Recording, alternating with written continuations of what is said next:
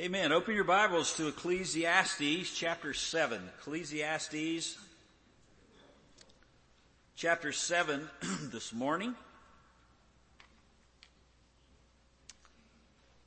What a blessing it was to have our missions focus last week, and today we are plunging back into this very helpful Old Testament book. It is a wisdom book. And Ecclesiastes is a book that throws two punches with the gloves of wisdom. The first punch is in chapters 1 through 6, where we're forced to observe life as it really is. Solomon takes us on a journey under the sun and forces us or makes us conclude that there's nothing that provides the answer for the nagging questions of life. Work and wealth and wisdom and pleasure are all temporary and vain, and they may leave you with a full stomach, but you also have a bad taste in your mouth, especially at the end. The only answer to life under the sun is life beyond the sun, and that comes through Jesus Christ. And I think that he landed that uppercut quite well, don't you? Well, we have moved into the second half of the book. And so the second punch that Solomon throws begins in chapter 7. And in this second half of Ecclesiastes, Solomon works to apply many of the themes that he began with in the first chapter. So you're going to hear some of the same repeated themes, but there's a different purpose, there's a different thrust. In this second half of Ecclesiastes, Solomon deals with seeming contradictions, crooks in the road that forces us to apply what we've come to see in the first half of the book. You might think of it this way. It's like the DMV road course for your learner's permit. You've passed the written exam in chapter 1 through 6. Now you have to parallel park the car. And that's not always as easy, is it? So the first half, you see that there's no pleasure in this life. So what does bring pleasure? Well, Solomon's going to answer that in the second half of this book. Chapter 3, you learn, which was in the first half of the book, God holds time in his grip and he works all things out as he sees fit. But what do I do when I follow God fully and blessings don't come? Or like the passage that we'll read this morning, I do everything right and die early. Or what do I do with that wicked guy who is just denying God and doing exactly the opposite, and he's being blessed? Well, Solomon will put us to the test, and he'll correct us if we hit a cone of self-importance as we're trying to parallel park the life under the sun. Solomon started last week by giving us some corrective lenses to help us to see what is good in living in a fallen world. He asked an insightful question at the end of chapter 6. Who knows what is good for a man during his lifetime under the sun? And the obvious answer is, well, we don't. But the other part to that obvious answer is God does. Meaning, who can show a man or a woman how to live wisely? And he gives God's answer in the first half of chapter 7. What is good for a man or a woman is to look at life through this 6-paned window that he's already given us, to face the reality of death, to receive a helpful rebuke, to understand the benefits of patience, to be satisfied with our circumstances, not look back and long for what was before, but live in the present, to pursue wisdom over wealth, and then to be in submission to God in all things, whether it's prosperity or whether it's adversity. That's what Solomon tells us is good, a good way to live, a good way to interpret the things in life. Now in verse 15, which is where we're going to pick up this morning, in chapter 7, Solomon gives us a test. He gives us a test to see if we got all of those things. And he does so by making several mind-bending observations here. Solomon forces us to observe apparent contradictions in life in verse 15. Nate read it for us. Then he instructs us to avoid two common conclusions that people come to in light of these contradictions in verses 16 and 17. And he ends with giving us the harmonizing key to life under the sun in verse 18, fearing the Lord. And that's as far as we're going to get this morning. He's probably also going to help you answer some of the other conundrums of life that you come to. When you read a passage in the Bible and it says something that seems very definitive and then very dogmatic, and then you find that sometimes God breaks that pattern. And you go, okay, what do I do with that? A soft word turns away wrath, and you gave a soft word to your husband or your wife and they still yelled at you. What do you do with that? Now, if you've read these passages before, or you read it ahead of time, you know that they can kind of leave you scratching your head. And if you read more than one commentary on this passage, you're just going to be utterly confused because people are all over the map. I mean, what does Solomon mean in verse 16? Don't be overly righteous, or don't be excessively righteous. Or even more confusing, I think, is what does he mean in verse 17 when he says don't be overly wicked? Does that mean that you can be a little bit wicked? Is that what Solomon's saying? I mean, how can God's word tell us not to be overly righteous?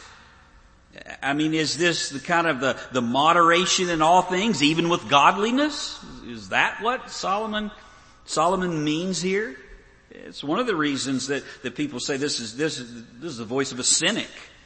I mean, Solomon's just disillusioned with life, so he's just saying, hey, look, just run it right straight down the middle. Don't get too far to the right or too far to the left. Is that what Solomon's saying? Is he saying because of the vanity of life now after the fall, the best way to live is a mediocre Christian life? Just do what you got to do to get by because it's vain to try anyway. Is that the message that Solomon's trying to get across? I hardly think so, because this book's already told us in chapter 5 verse 19, God says, for every man to whom God has given riches and wealth, He's also empowered him to eat from them and to receive his reward and rejoice in his labor. This is the good gift of God. Some who deny Solomonic authorship say this is just the influence of Greek philosophy that's crept into the Bible. They say this is like the theology of Goldilocks. That's Greek philosophy basically. Don't be too hot or too cold. Avoid the extremes and you'll be fine. Plato, Aristotle, others, and all of the folks that came before him. Don't outright reject God, but don't be a Jesus freak either. But that can't be true, because Jesus says something about that in Revelation 3, doesn't he? Revelation 3:15, I know your deeds, he says to a church, that you're neither hot nor cold. I wish you were cold or hot. So because you are lukewarm, running it right down the middle, neither hot nor cold, I will spit you out of my mouth. That's what God thinks about mediocre Christianity. But that's the way that many professing Christians live their lives, isn't it? I have a relationship with God, but I don't need to go to church to maintain that relationship. I mean, isn't it enough to hear a sermon on Sunday morning? I mean, do I really need to read the Bible every day? I go most Sunday mornings, but I don't have to go every time the doors are open. Have you heard that before? Maybe you said that before. A little God, a little Bible, but not too much. Not so much that it pinches or alters my life. That's the way a lot of professing Christians live. Give a little, but not sacrificially where I feel it. Why do that? I mean, God owns cattle on 1,000 hills. Why does He want mine? You know, I want to be a normal Christian. Does Solomon affirm that approach here? Well, I'm happy to tell you, no, he doesn't.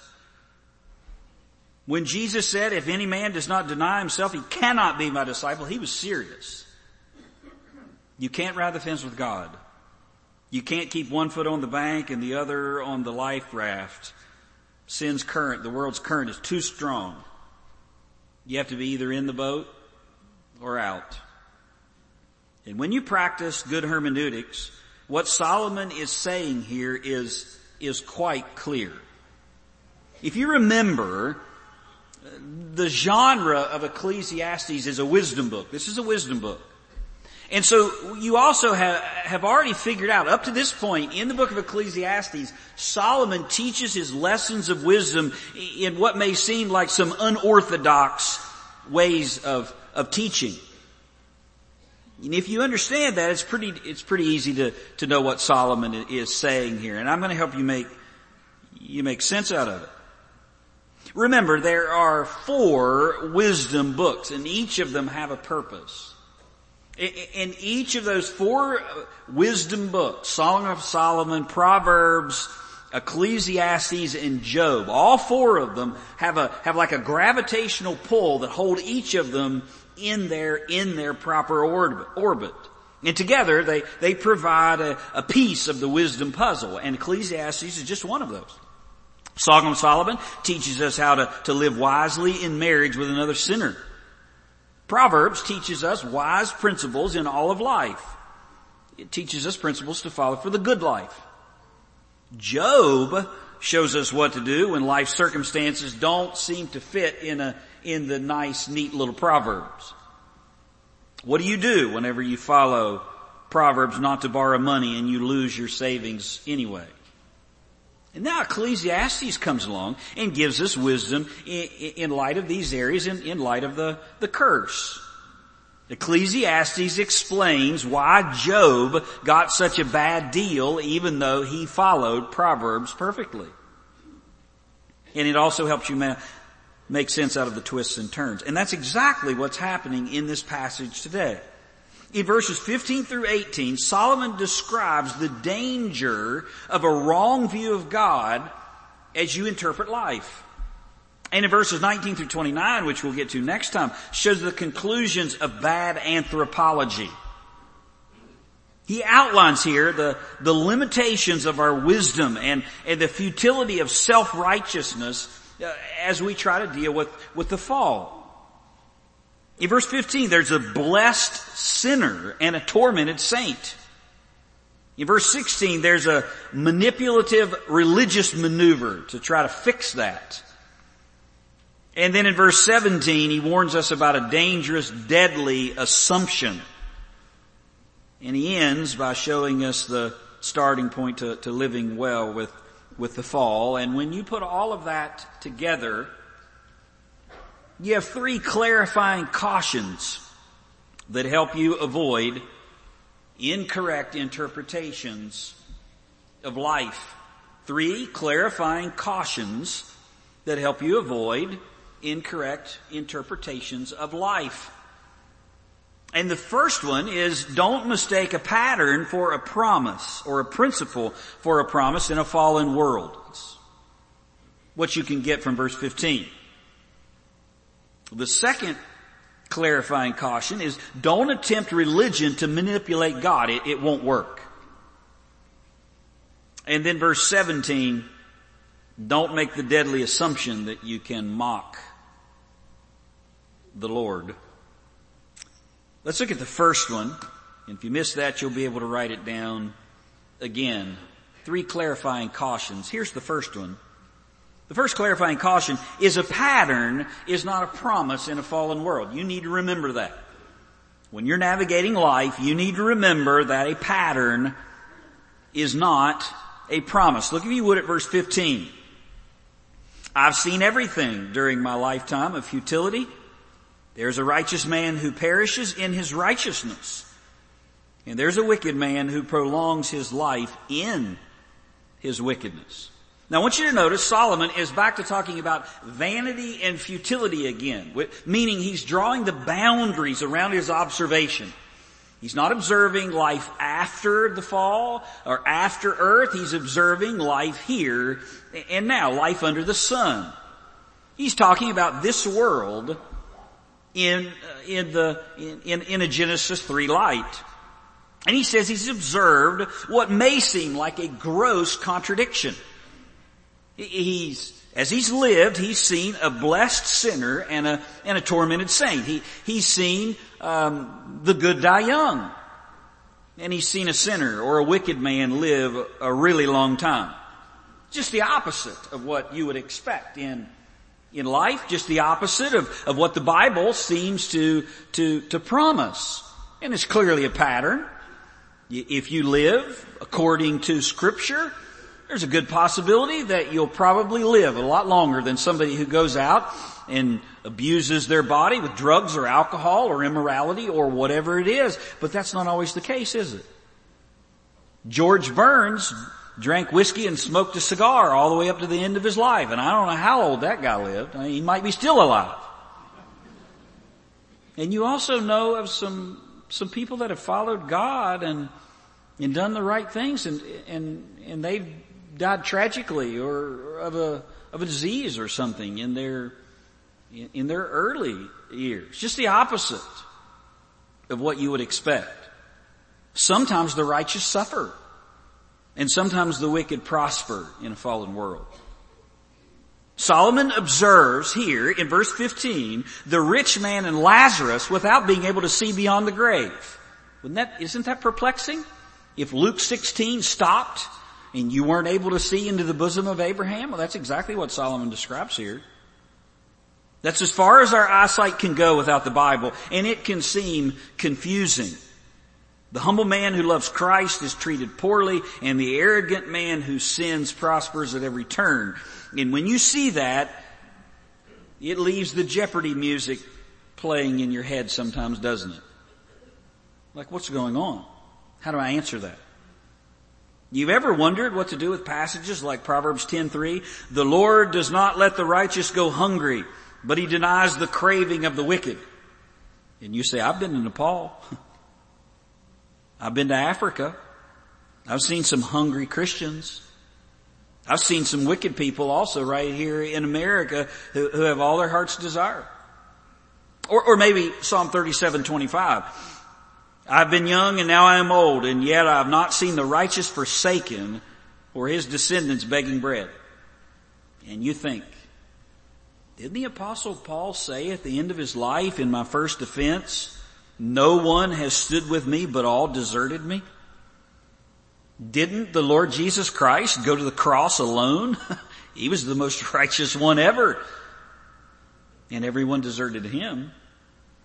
What about Job? Will you follow the same pattern as Job's friends and assume that the reason that Job got the hammer was because he had some secret sin in his life? What do you do with these seeming contradictions? The family that sacrifices for God by giving extra every week to help the church budget, but then sued by someone trying to make a buck and they lose everything. Or the opposite. The immoral person that seems to live a happy life. Do you conclude like Job's friends? Here's the temptation. To conclude like Job's friends, that there must be some hidden sin in that giving family who gave but lost the lawsuit. God must be bringing payback. Because when you do right, good always comes. And that's a pattern. But that pattern's not always a promise in a fallen world. It's kind of like following your mother's theology.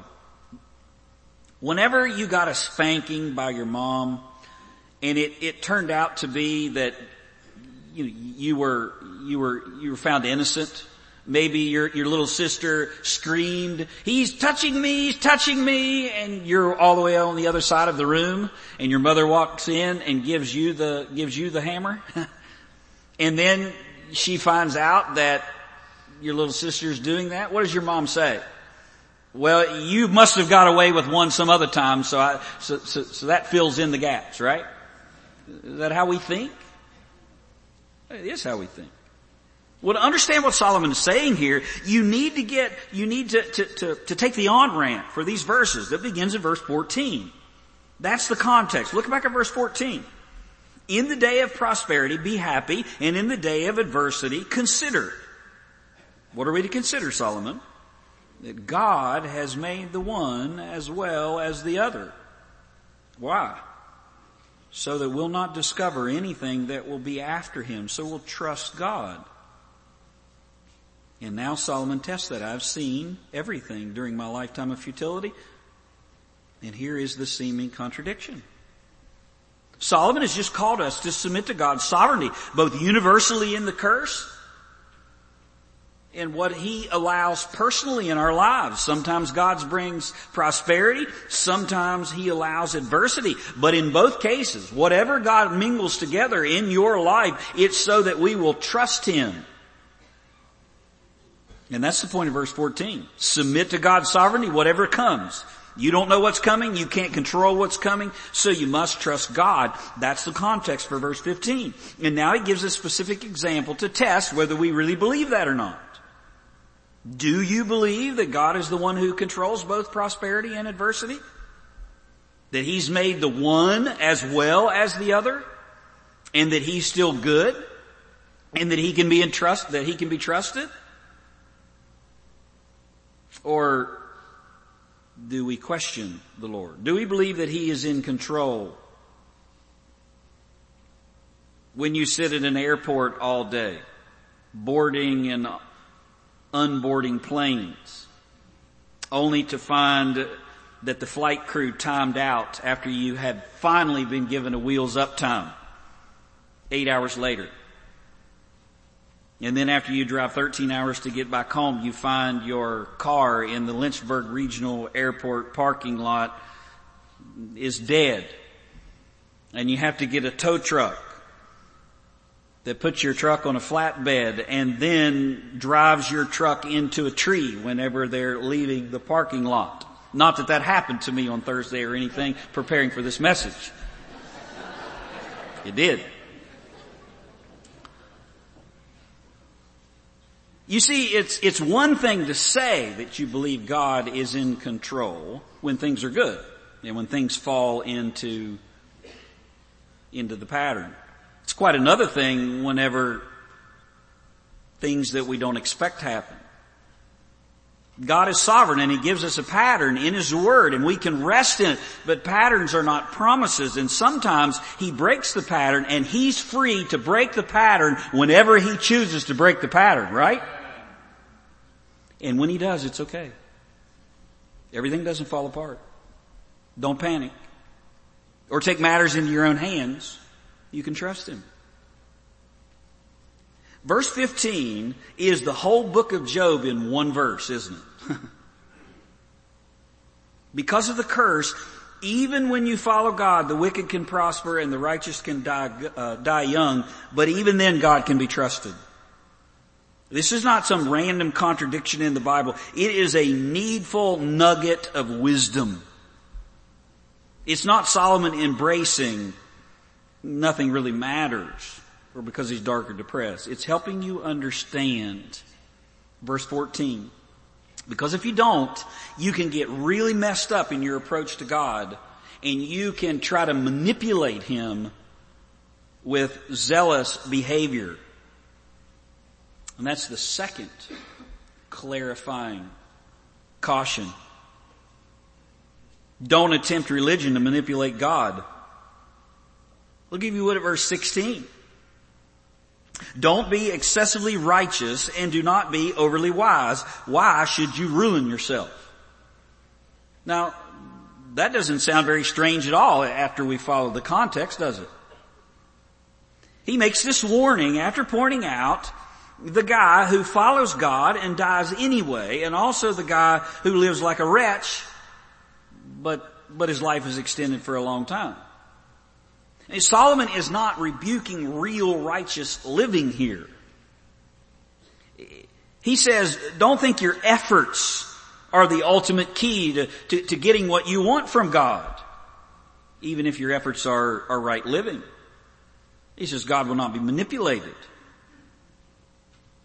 You see, some people think that if you live good enough, nothing bad will ever happen. And if you live good enough, even more good will come. Isn't that exactly what you see Jesus dealing with the Jewish people and the Pharisees? Whenever the disciples come upon somebody who has some kind of disease, remember the first question that they asked? Who sinned? This guy or his parents? Somebody must have sinned for this to take place. Or you look at the Pharisees. God gives the law and they add 15 or 20 to it in order to be more and more righteous. It was a perversion of the law. The law is good. But if the law is good, adding some myself might make it even better. And in doing that, it may cause God to bring me even more blessing. Or it surely would keep God from not bringing something bad in my life. And that's exactly what Solomon is dealing with here. Some people think that you can practically force God to do what you want if you just do right or do enough right. The idea with this excessively righteous man under the surface is the idea that our efforts can make God bless us, or that somehow that your relationship with God, or God works on some quid pro quo basis. You've heard that term a lot lately in the last few weeks, haven't you? If I do this, then God's obligated to do that. Which is why people again conclude if that doesn't happen, then there must be some hidden sin in my life. I'm out on the golf course and I get hit with a golf ball. What have I done this past week? God's punishing me. And Solomon says, never imagine your efforts control God, even righteous ones. God will not follow you, He leads you. You've seen the bumper sticker, God is my co-pilot. He's not your co-pilot. He created the atmosphere that you fly in and holds it in the palm of His hands. He can do whatever He pleases. This verse describes the principle that's the underpinning, the entire underpinnings of the health wealth gospel. Here's the health wealth gospel in a nutshell in verse 16. The rebuke of it. Righteousness brings God blessing. Brings blessings. The more righteous you are, the more God is obligated to bless you. The more faith you have, the more prosperity that will come. Isn't that naturally the way we think? Maybe we don't say it outwardly, but it's what we think when we work hard and God doesn't give us what we think we deserve. In our hearts we cry, that's not fair. Jesus deals with that in the parable of the hired workers in Matthew 20, doesn't He? You remember that parable? Where He hires a man in the morning, in early part of the morning, and He says, you go work in my field and I'll give you a denarius. And then He goes out and finds somebody standing around. What are you standing around for? You want to work? Yeah, 9 a.m. He does the same thing at noon and 3. But if you remember the story, He doesn't tell those guys what He'll pay them. He tells the first guy, you work for me, I'll give you a denarius.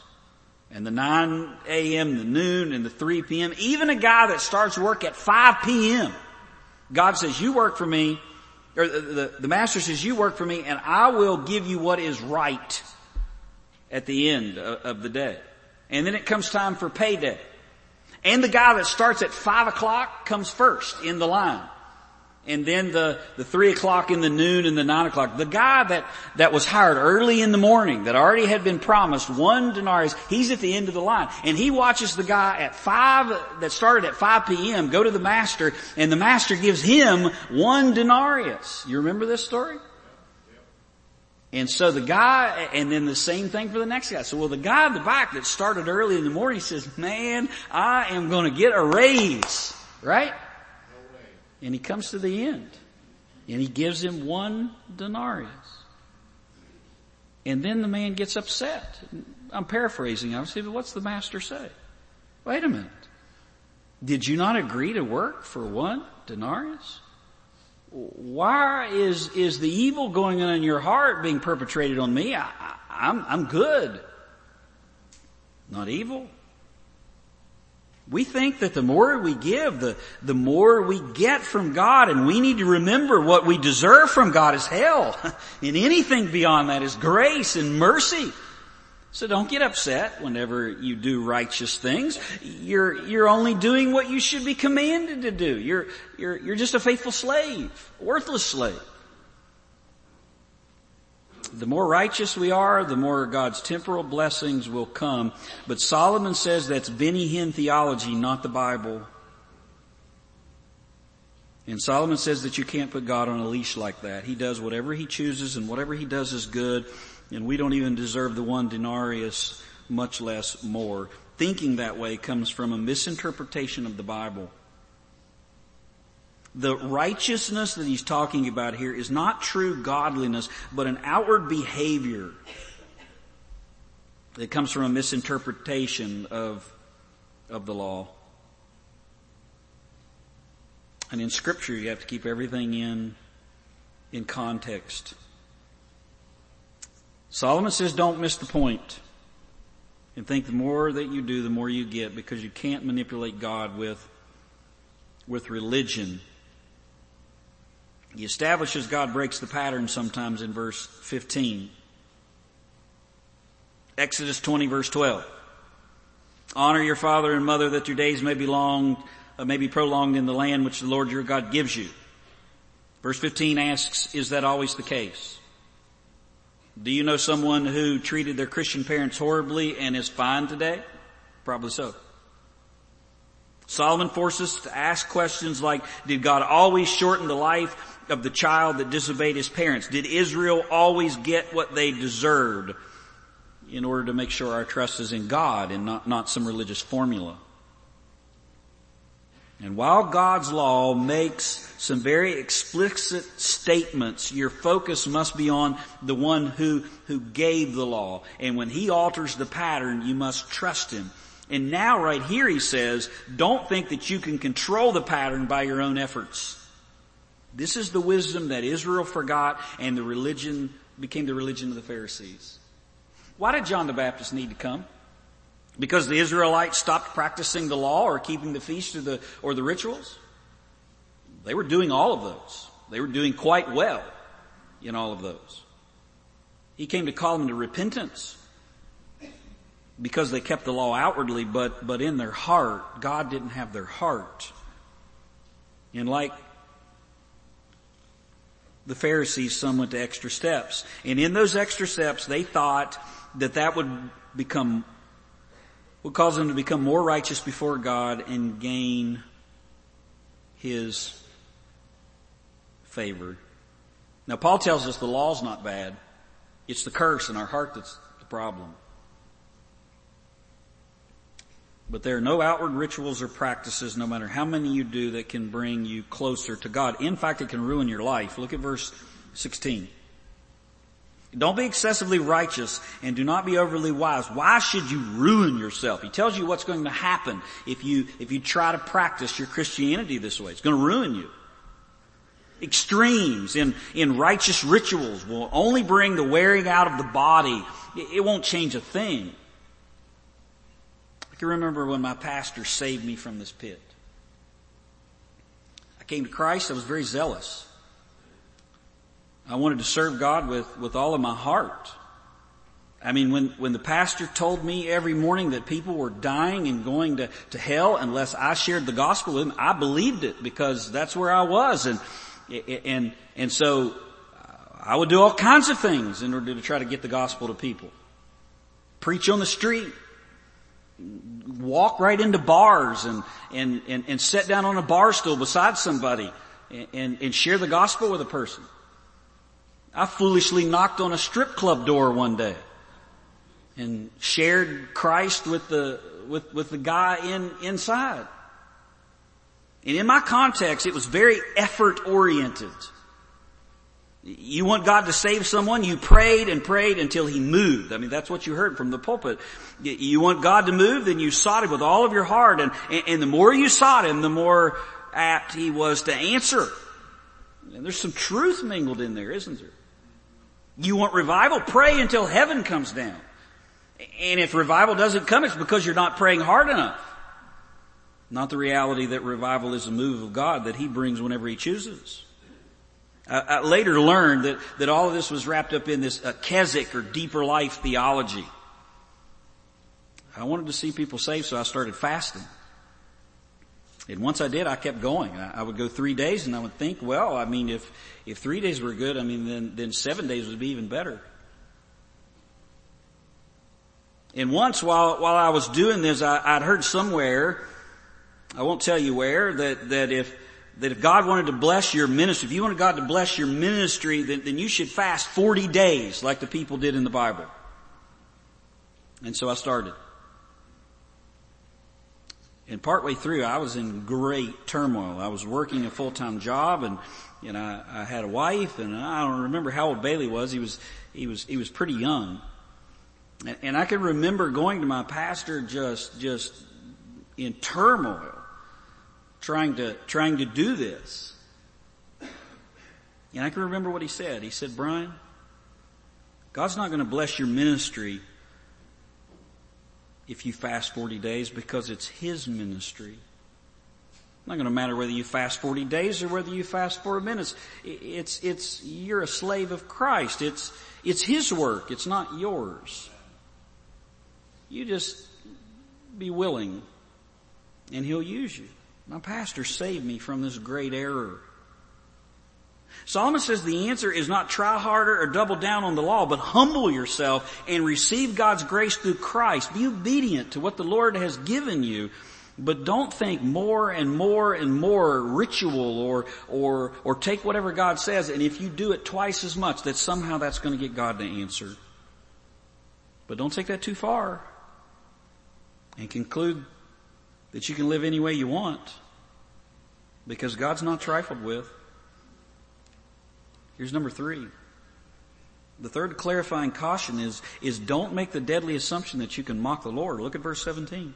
He turns the coin over. Don't be excessively wicked. Don't be a fool. Why should you die before your time? Joel James said, don't think that you can manipulate God in verse 16, and don't think the exception is the rule. Solomon now turns the coin over and says, just because God doesn't operate on some quid pro quo pattern, don't think that the way you live doesn't matter. Don't forget that sin has real consequences. Don't forget Proverbs is still generally true.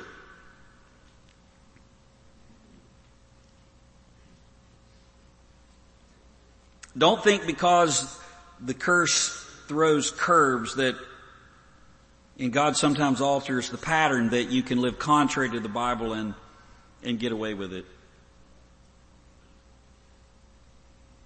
Don't think that you can mock God and disregard His word, because He's good.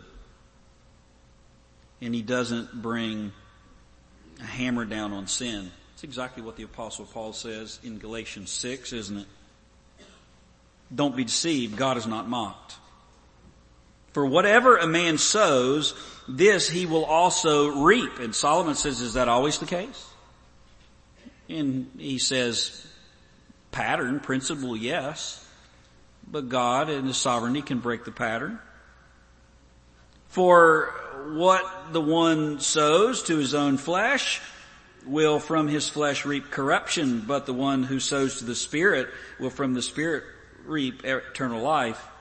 So let us not lose heart in doing good, for in due time we will reap if we don't grow weary.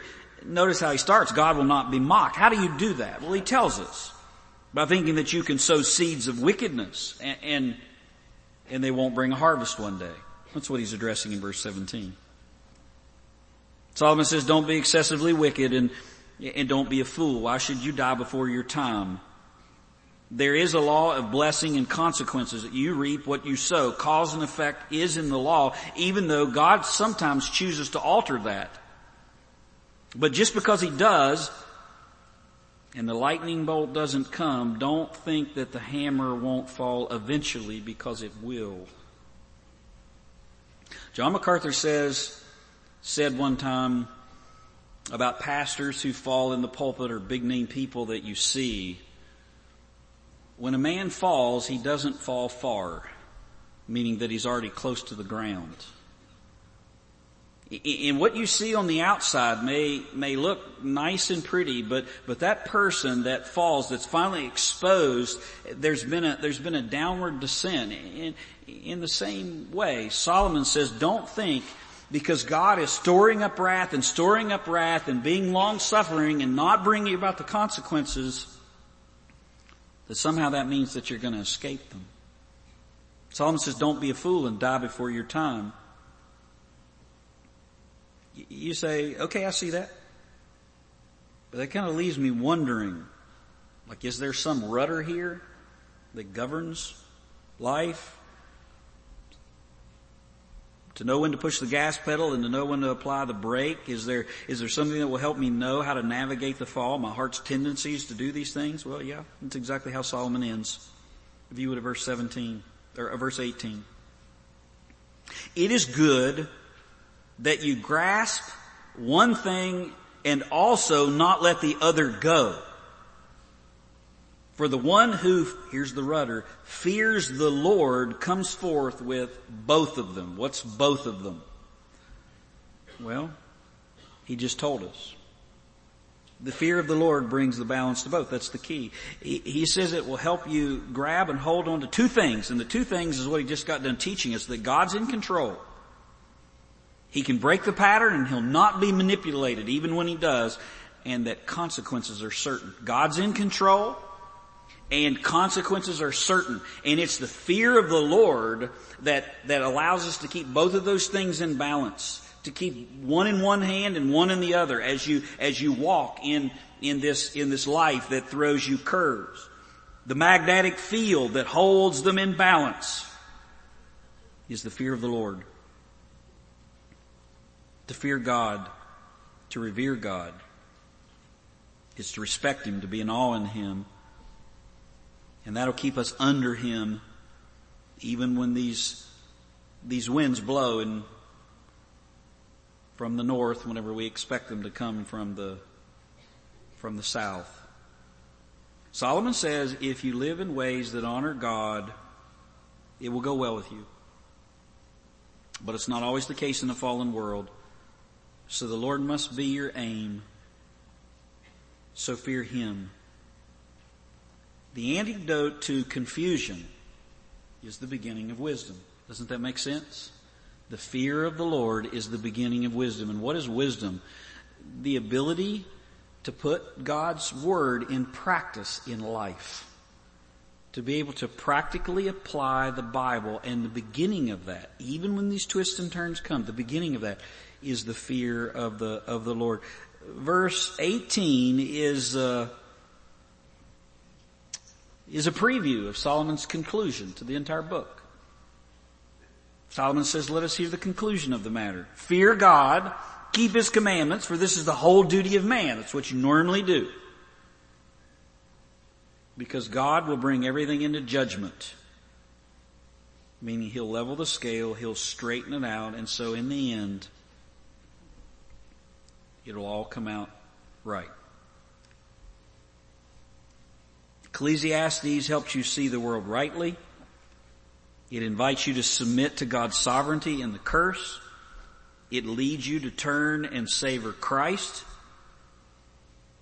And it helps you realize that security comes in the end when God will straighten out what is crooked. Until then, we live in the crooked while we lay hold of Jesus Christ. Won't you bow your heads?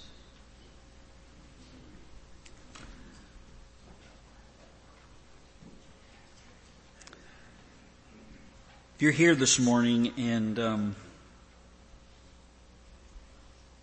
life's still fairly empty to you, you need to heed Solomon's wisdom for that comes from the first part of this book. You need to come to Jesus Christ. You're looking for satisfaction in the wrong place. It only comes in Him. And if you're a Christian and you've found some things that are perplexing, You need to heed Solomon's wisdom in our passage today. You need to fear the Lord. You need to trust in Him. And by trusting in Him, you can navigate when contrary winds blow. But sometimes it's hard. And so God gives us His word to help us to trust Him. Father, as we come before you, I thank you for your truth. I thank you for how clear it is. I thank you even passages like this that seem quirky and like, what does that mean?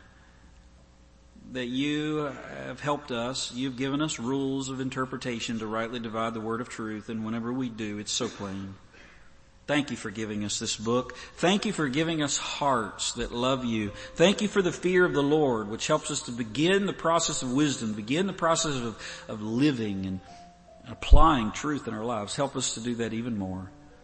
And I pray, Father, if someone's here this morning that's never come to Christ and they're still searching and looking elsewhere, that even today they might come and bow the knee, repent and believe, and begin to live for Jesus. It's in His name we pray.